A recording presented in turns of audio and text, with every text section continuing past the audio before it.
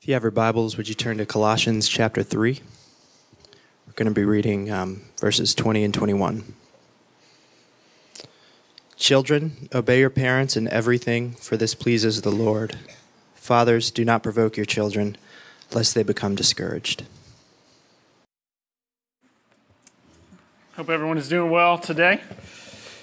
My name is Matt. I'm one of the pastors here, and I have to admit, this is a topic that I feel very under-equipped to address. I am a parent. Some days I still feel like I am also a child. And so trying to wade through this topic this week has been humbling. As I look out on the room, I realize there are folks in this room who are probably far better equipped than me to stand up and give advice on such things. There are also lots of people that aren't yet parents. And you may think, what does this have to do with me right now? And so I'm just praying the Lord would guide us in this and use this for all of our good. If you're not yet a parent, or maybe you're past the stage of life where these instructions are most applicable to you, I pray you'd take this as an opportunity to learn a particular way that you can obey the author of Hebrews when he says, spur one another on to good deeds.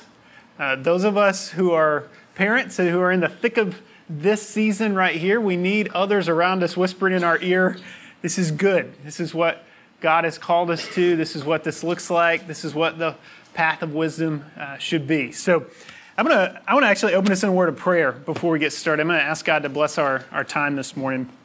So join with me as we pray. Lord, thank you for children. Thank you for the gift of life. Thank you for the way you have given us a vision for the home that honors you and that is ultimately for our good. We pray that you would guide us, God, to know how to love one another as parents and as children and as a church family around parents and children.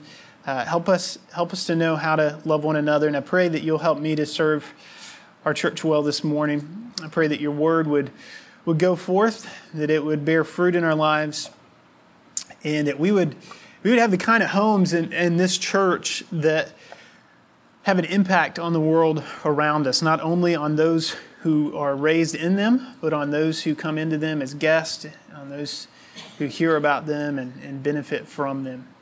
And we pray it would be to your glory. In Jesus' name we pray. Amen.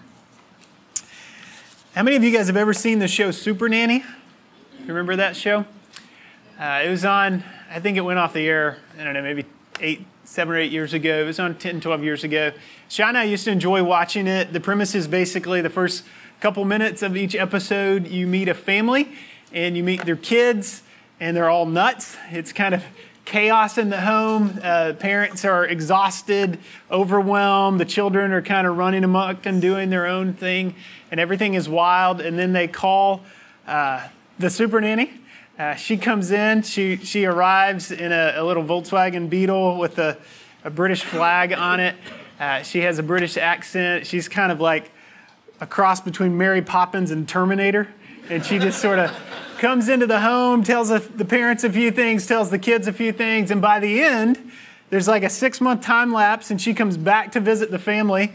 And you learn that everything she said is working. And all is well, the kids are obedient, the parents are happy, and another home has been saved by the Super Nanny. And we found this really entertaining until something happened in our lives that changed it drastically. The experience for us as viewers, we had kids.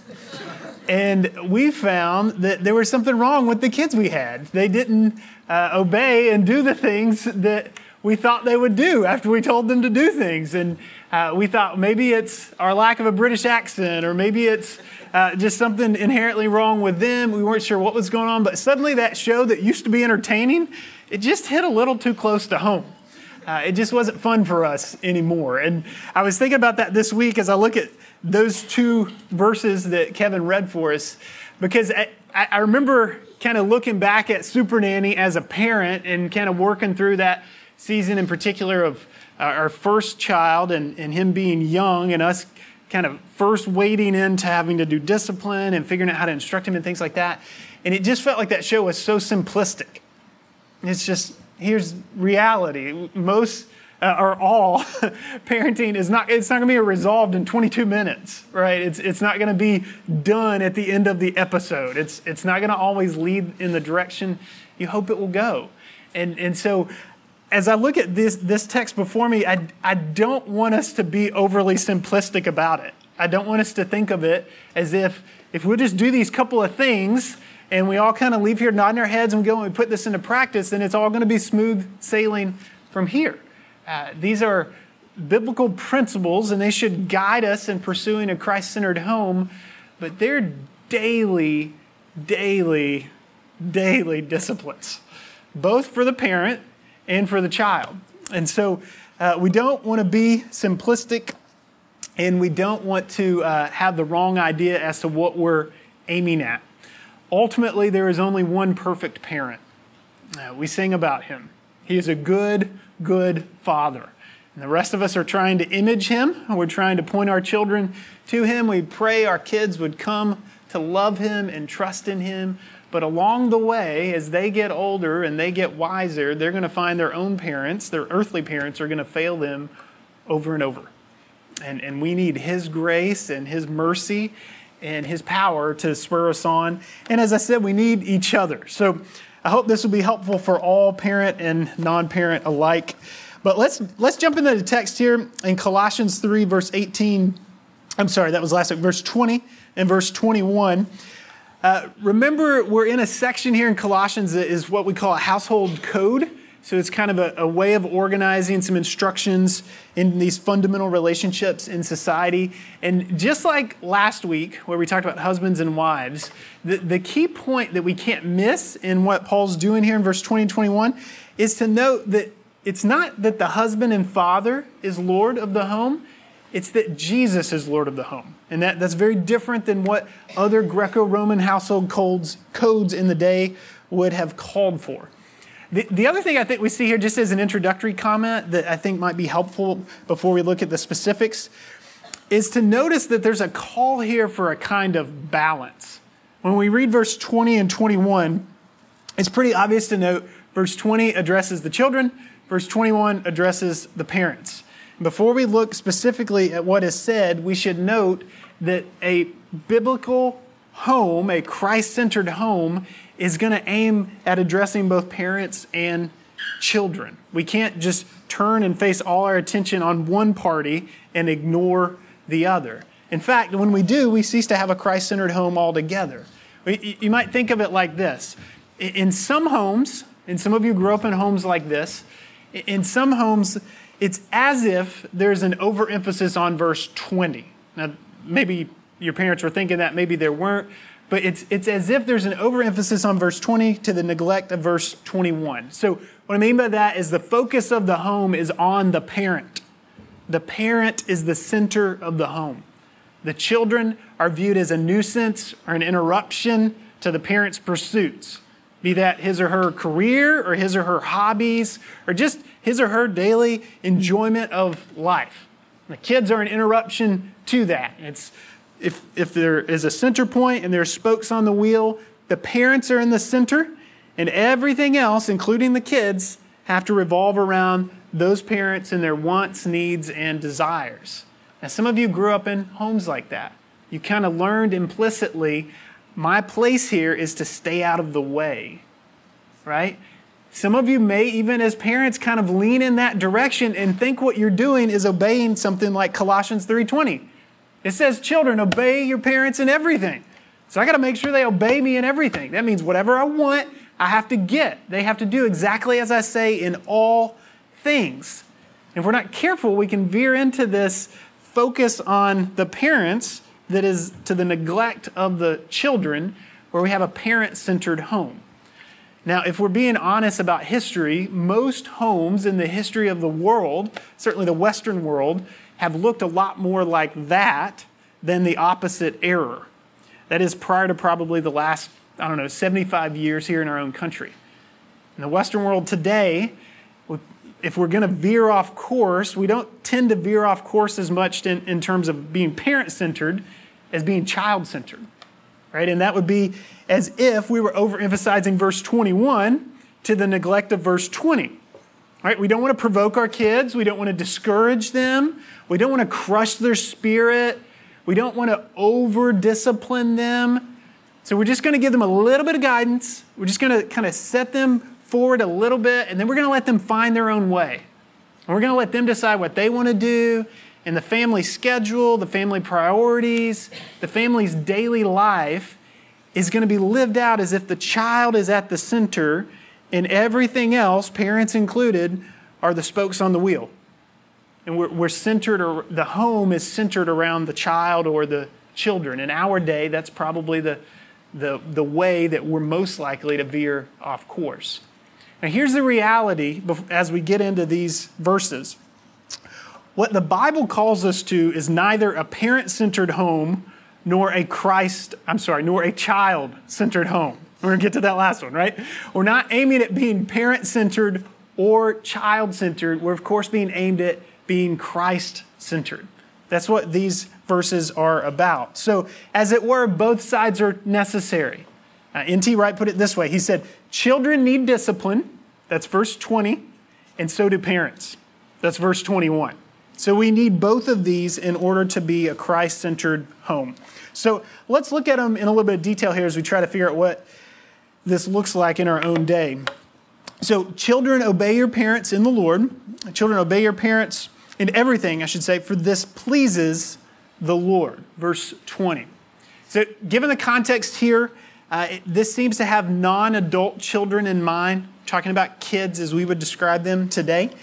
This is consistent with what we see throughout Scripture. Think about Exodus 20, verse 12. Honor your father and mother, that your days may be long in the land that the Lord your God is giving you. Jesus quoted that passage no less than 5 times in his own teaching.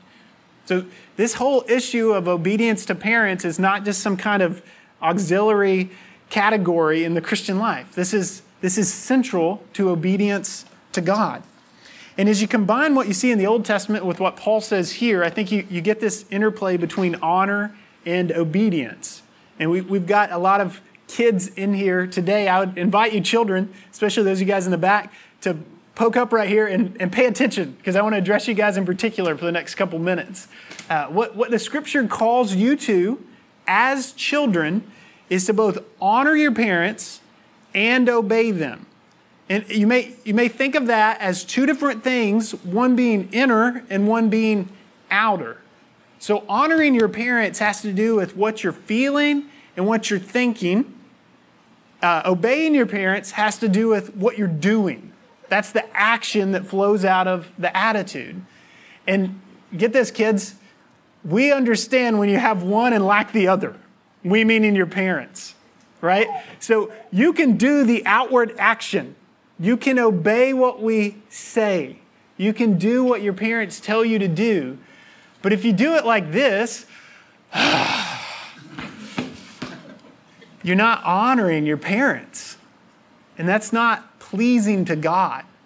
You need to hear that. That's what God calls you to. That's what the Scriptures tell you to do. But if in your heart and in your head you know that mom and dad are your leaders, you know that they're a good gift from God, that you've been entrusted to them, and your heart is set on honoring them, but whenever they tell you to do something, you just kind of ignore it, then you're not obeying, right? And so you need to be aiming at both as children. And parents, we need to insist on both. We need to call our children to both honor their parents and to obey them. Now, in the text, it says obey them in everything. It was interesting to me to think about the difference between last week and this week. Last week, we looked at wives, submit to your husbands. And whenever you come into that passage in Scripture, we all have to do all this work. Okay, here's what he really means. Here's what submit means. Here's what he doesn't mean. We have to think through all this stuff. When we get to verse 20, we're all literalist. It's like everything. That's what it says. Children, everything. But here's the reality. I don't think he actually means everything. He says, obey your parents in everything, for this pleases the Lord. Now, what's going to please the Lord? Only that which is consistent with what the Lord has said, right? So even in that statement, it's worded a little differently, but I think the same idea is behind the text there. Even in that statement, there's a limitation on the parent's authority over the child. This becomes especially important as you get a little bit older, as a child, maybe as a teenager, even a young adult that's kind of in an in-between phase in terms of your relationship with your parent. You're not quite fully adult. You're kind of continuing to be under their authority in some way. But you're trying to sort out what obedience looks like, trying to sort out how to honor them. But you're also dealing with the reality that as a believer, if you're a believer, your first allegiance is to Jesus.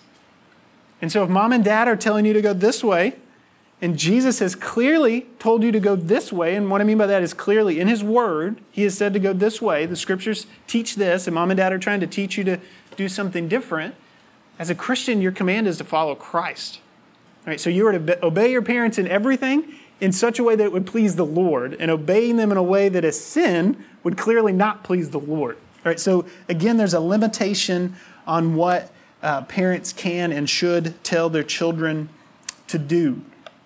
But the idea here is that our Heavenly Father would take joy, it says it pleases the Lord, he would take joy in seeing children revere and obey the loving authority he has given them. So kids, the big thing I would encourage you to think about as you hear this passage and maybe even talk about it with your parents today and this week is be reminded that passages like this tell us that your parents are a good gift from God. To the kids in this room in particular, I can say this with a clean conscience because I know all of your parents well. Your parents are a good gift from God. You need to be thankful for them. And you need to think about how to honor them and how to be wise with the good gift God has given you. So children, obey your parents in everything, for this pleases the Lord. Now, this is not in this passage, but in Ephesians 6, Paul gives a little bit further incentive here. And he talks about how this is the first commandment with a promise. He's referring back to Exodus 20, where it says, honor your father and mother, and it will go well with you in the land. Obviously, in Exodus, it's talking about the land of Canaan and the land of the promise. As Paul's applying that in Ephesians, and we can, I think, fairly read it into the text here because they're parallel in nature. What he's getting at is this reality that as a child, as children obey their parents, they put themselves in a place of blessing. We use this language around our house. We got it from Ted Tripp's book, Shepherding a Child's Heart. I recommend that if you guys have not read it. He talks about the circle of safety, or the circle of security, the circle of blessing.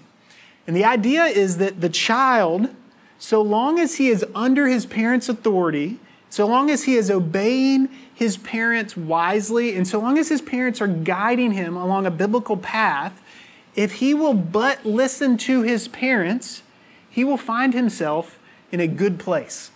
It will go well with you.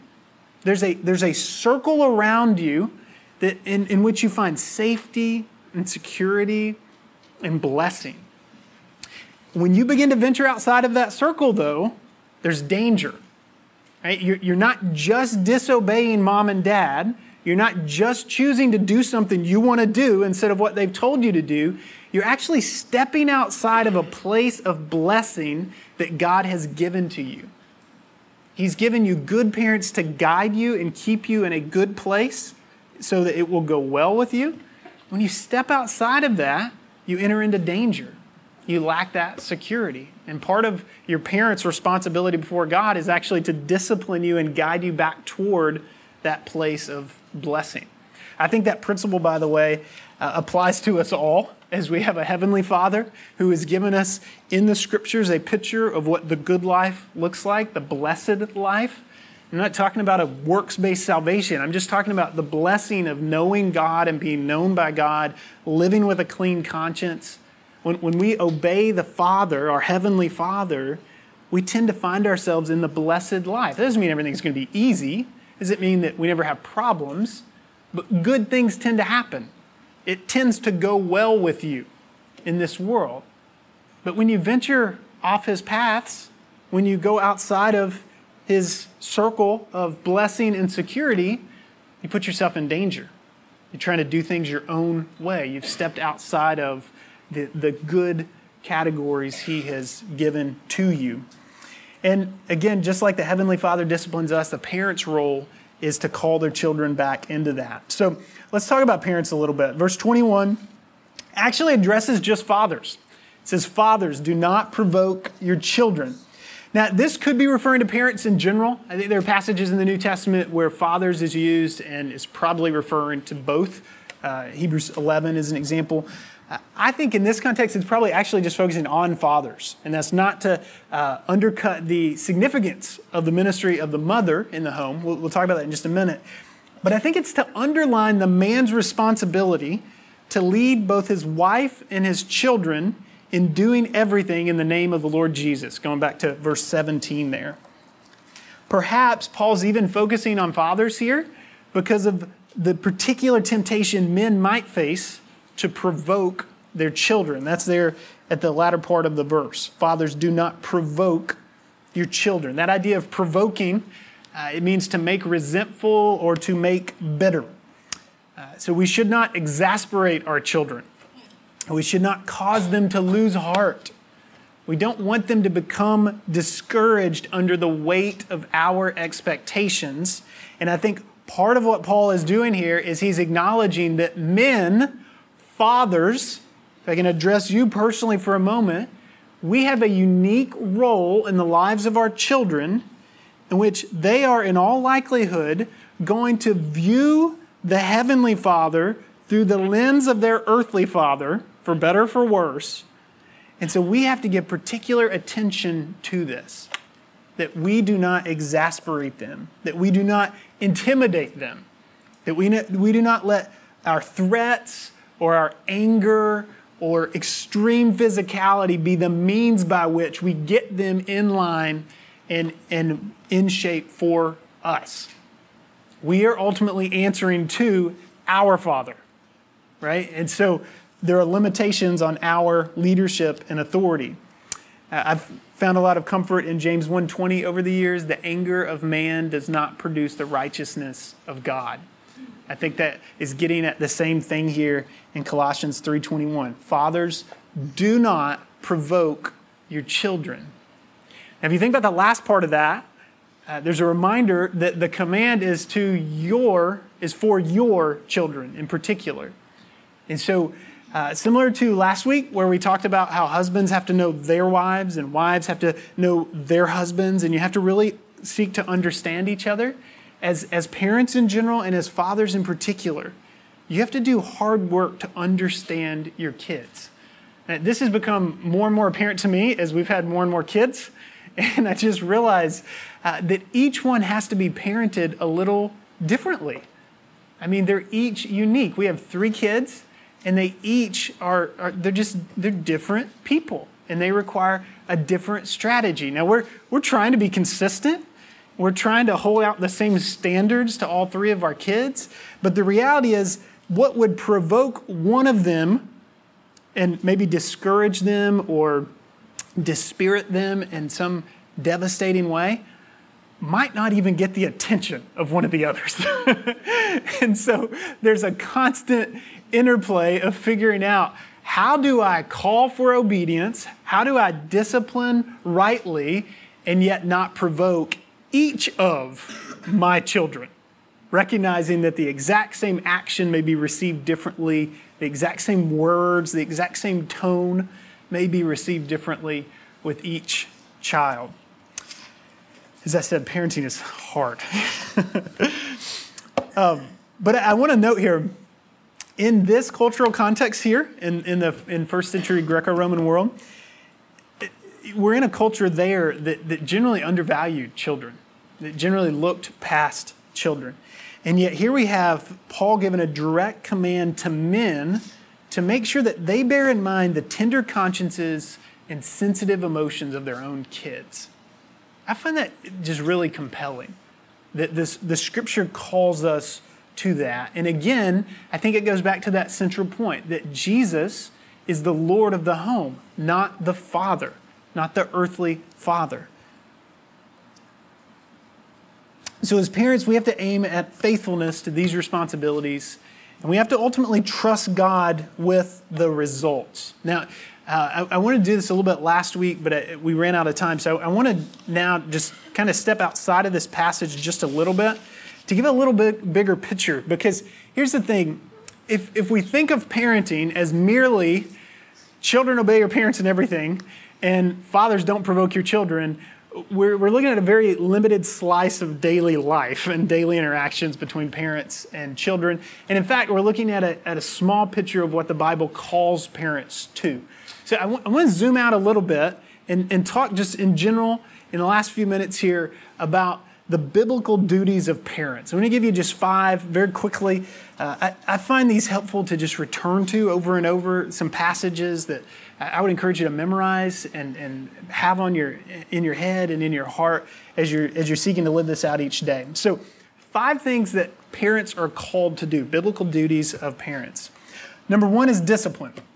We talked about that a little bit already, but I think it deserves some additional attention. Discipline. Proverbs 22:15 says, "Folly is bound up in the heart of a child, but the rod of discipline drives it far from him." So discipline is aimed at the foolishness in the child's heart. Proverbs 29:15 says, "The rod and reproof give wisdom." Now, there are lots of things we could say about discipline. I just want to point out in general, biblical discipline involves 2 instruments. We see it there in Proverbs 29. The rod and reproof. You got to figure out what this is going to look like in your home. There are issues of conscience. I'm not going to get into the weeds on all of these things. But I would say that the Bible does call parents toward both a physical form of discipline and a verbal form of discipline. The rod and reproof. Those should always be age appropriate. Those should always be carried out in a moment of the right spirit and the right attitude. Not trying to punish the child, not trying to get even, not trying to just exert your authority or exhaust out your emotions, but as a means of drawing your child back into that circle of blessing, letting them know you have veered off of God's path.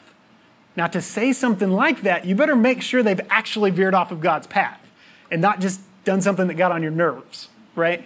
You are outside of a world that God can bless, right? That means you are in sin. There's folly in your heart.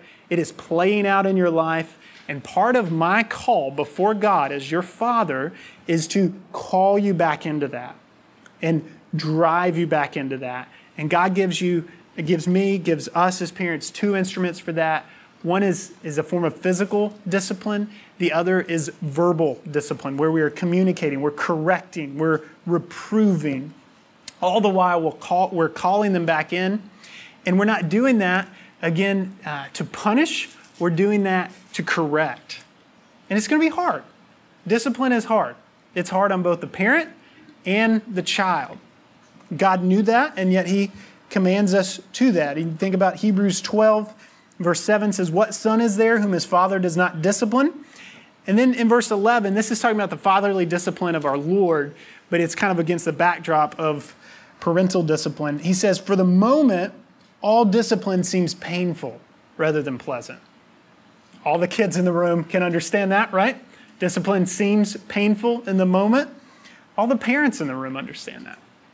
All discipline seems painful rather than pleasant in the moment. But later, it yields the peaceful fruit of righteousness to those who have been trained by it. So we don't discipline our kids to get back at them. We don't discipline them because we're angry. We discipline them because we love them, and we want them to have this peaceful fruit of righteousness in their future, not the consequences that are at the end of that path of folly that they're on. So we're going to call them back to that. And to neglect that would be to leave them in that place of curse, that place of danger and insecurity. So one responsibility is discipline. The second is instruction. All right, so you've got passages like Deuteronomy 6 that talk about how we should teach our children the law of the Lord. 2 Timothy 3 is a beautiful picture of this, where Paul says, from your childhood, and this is largely from his mother and grandmother, Timothy, from your childhood you have been acquainted with the sacred writings. Oh, what a blessing to grow up in a home where you've been acquainted with the sacred writings. They're capable of leading you towards salvation and faith in Christ. So it raises a question for all of us as parents: what are we teaching our children? And I don't have a lot of time to go into this, but I would just say to you, if you are not actively working through a program of education with your children, You need to recognize that other people are. Okay? And this isn't an anti-public school rant. I'm talking about culture in general. I'm talking about their own hearts. I'm talking about the world that they exist in. I'm talking about every commercial they see, every movie they watch, every relative they interact with. Every time they notice how you and your wife talk to each other, they are being educated. They are being trained. They are learning how this world works. And if you're not actively seeking to instruct them in the ways of God, you need to know they're being instructed in the ways of the world. That is happening. That's part of why we have such a call to teach. So number 2 is instruction. Number 3 is example. I think the best picture of this is found in Proverbs 31, where we see that long dedication, that poem about the mother and wife who is active in the home. She opens her mouth with wisdom. The teaching of kindness is on her tongue. She looks well to the ways of her household. And then it says in verse 29, her children rise up and call her blessed. Her kids are able to look upon her life and see that is the blessed life. This abstract concept of a circle of safety is all of a sudden enfleshed in the ways of their mother. They look upon her life and they see an example worthy of imitation. And certainly that can be the mother, that can be the father. But I think the question we want to ask ourselves is, if my child grows up and imitates me, will that be good for her or bad? Would I want a child that turns out just like me? Would I want a child who interacts with other people the way I do? Would I want a child who grows up to be the kind of adult I am right now? And again, whether we like it or not, we need to acknowledge their kids are taking note every day. They're learning from our example, good, bad, or ugly. So discipline, instruction, example. 4th biblical duty of parents is what I'll just call limitations. Limitations, I think this is encompassed in some of the others, but I call it out because I think in our day this is uniquely a challenge. We can think about Proverbs 22:6, train up a child in the way he should go. Even when he is old, he will not depart from it. That's, of course, a proverb, not a particular promise.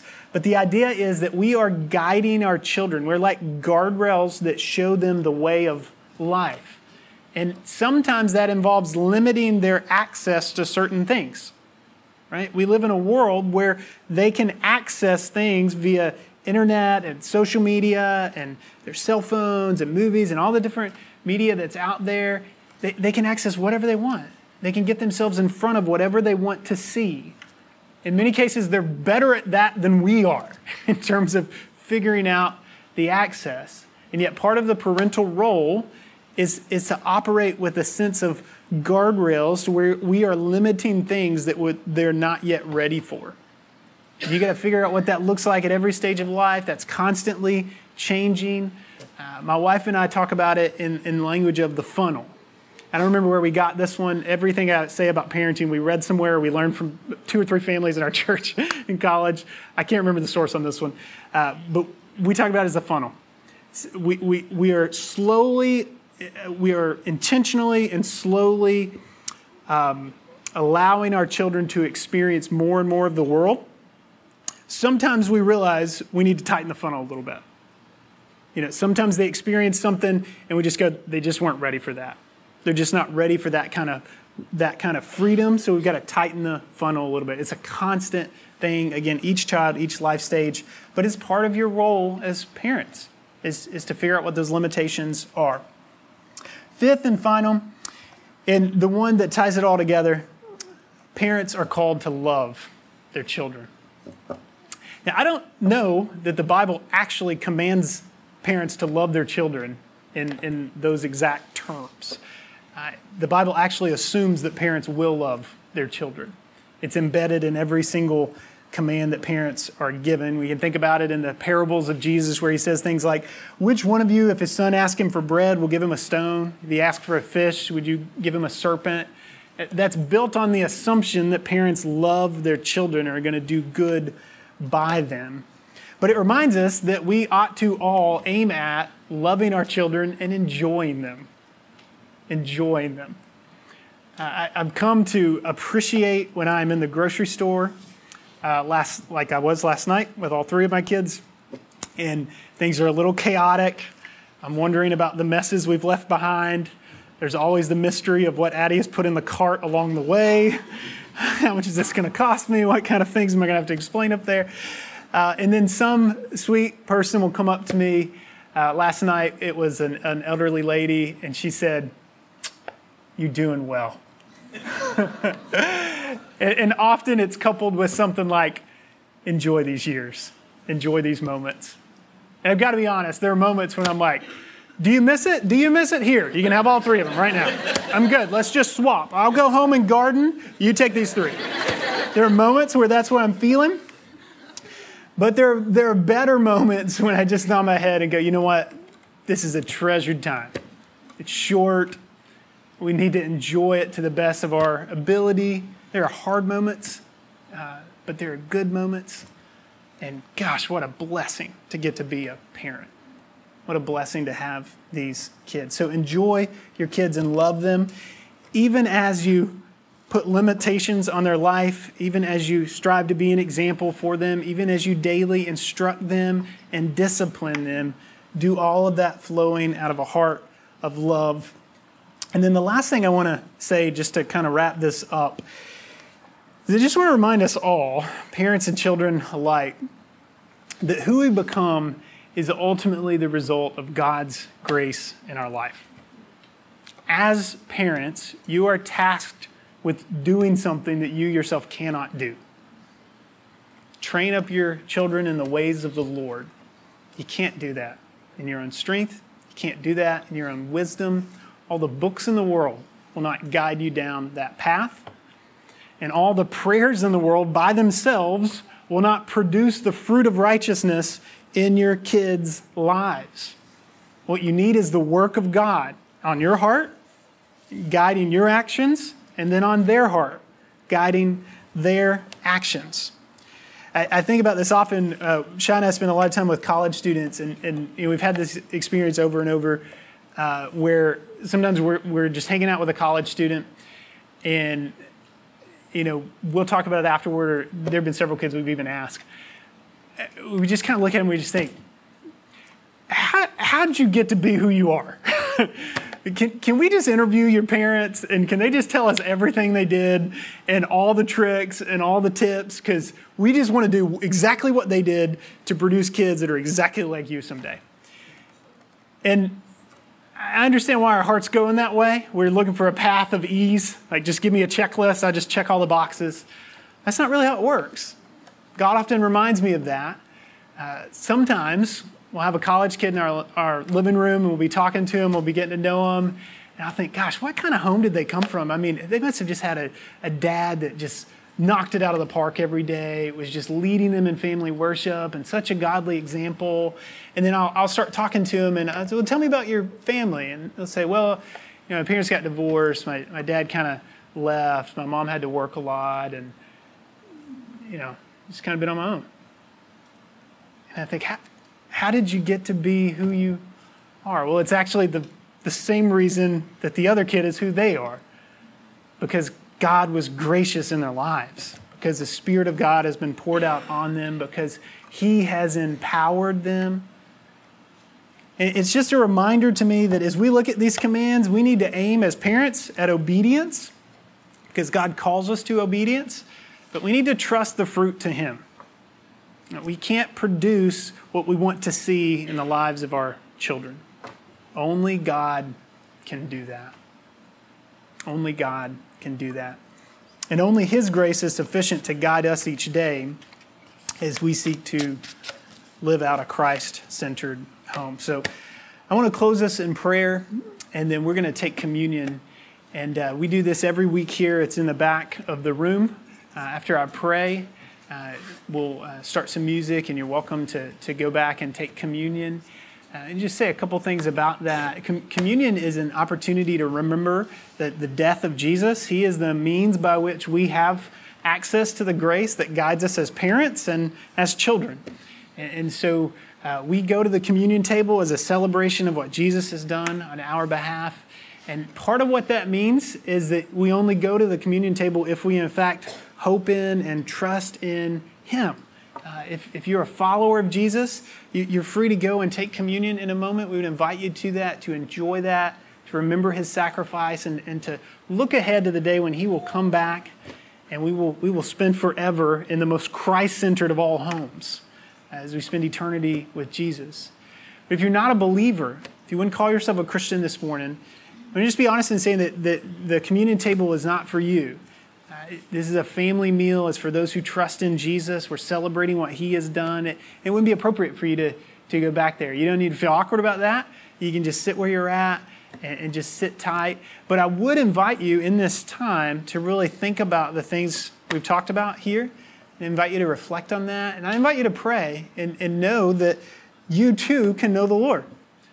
None of us that call ourselves Christians are Christians because we grew up in a perfect home. And none of us who have believing children because we've been perfect parents. So neither of those things are a prerequisite to come to the Lord. You can cry out to Him even now, confess your sin, cry out to Him in faith, and ask Him to forgive you and welcome you into His love. And He will do that even in these moments. If you'd like to talk to somebody more about that, I'll be in the back of the room and I'd love to discuss it with you more. But let me pray for us, and then we'll take communion and we will wrap up. Lord, thank you for your love as a heavenly Father. Thank you for the image you set forward in your scriptures, in your ways throughout history, in your ways in this world, in your ways in our own lives, that calls us to godly parenting. It calls us to godly obedience. It calls us to want to honor those whom you have set in authority over us. I pray, Lord, that you would help us as parents to be godly parents, to be God-honoring parents, and help us to have Christ-centered homes. I pray for our children that you would train them up in your ways and that you would bless them with hearts of faith. May the seeds of your word that we are sowing in them daily, may they bear fruit and repentance and faith and salvation and a life of blessing. And Lord, thank you for your mercy, for all the times as parents and children when we fail. Thank you that you do not give up on us, that you discipline us in your kindness and you call us back to yourself. Thank you that you give us grace each and every day. And we thank you for Jesus. And it's in His name we pray.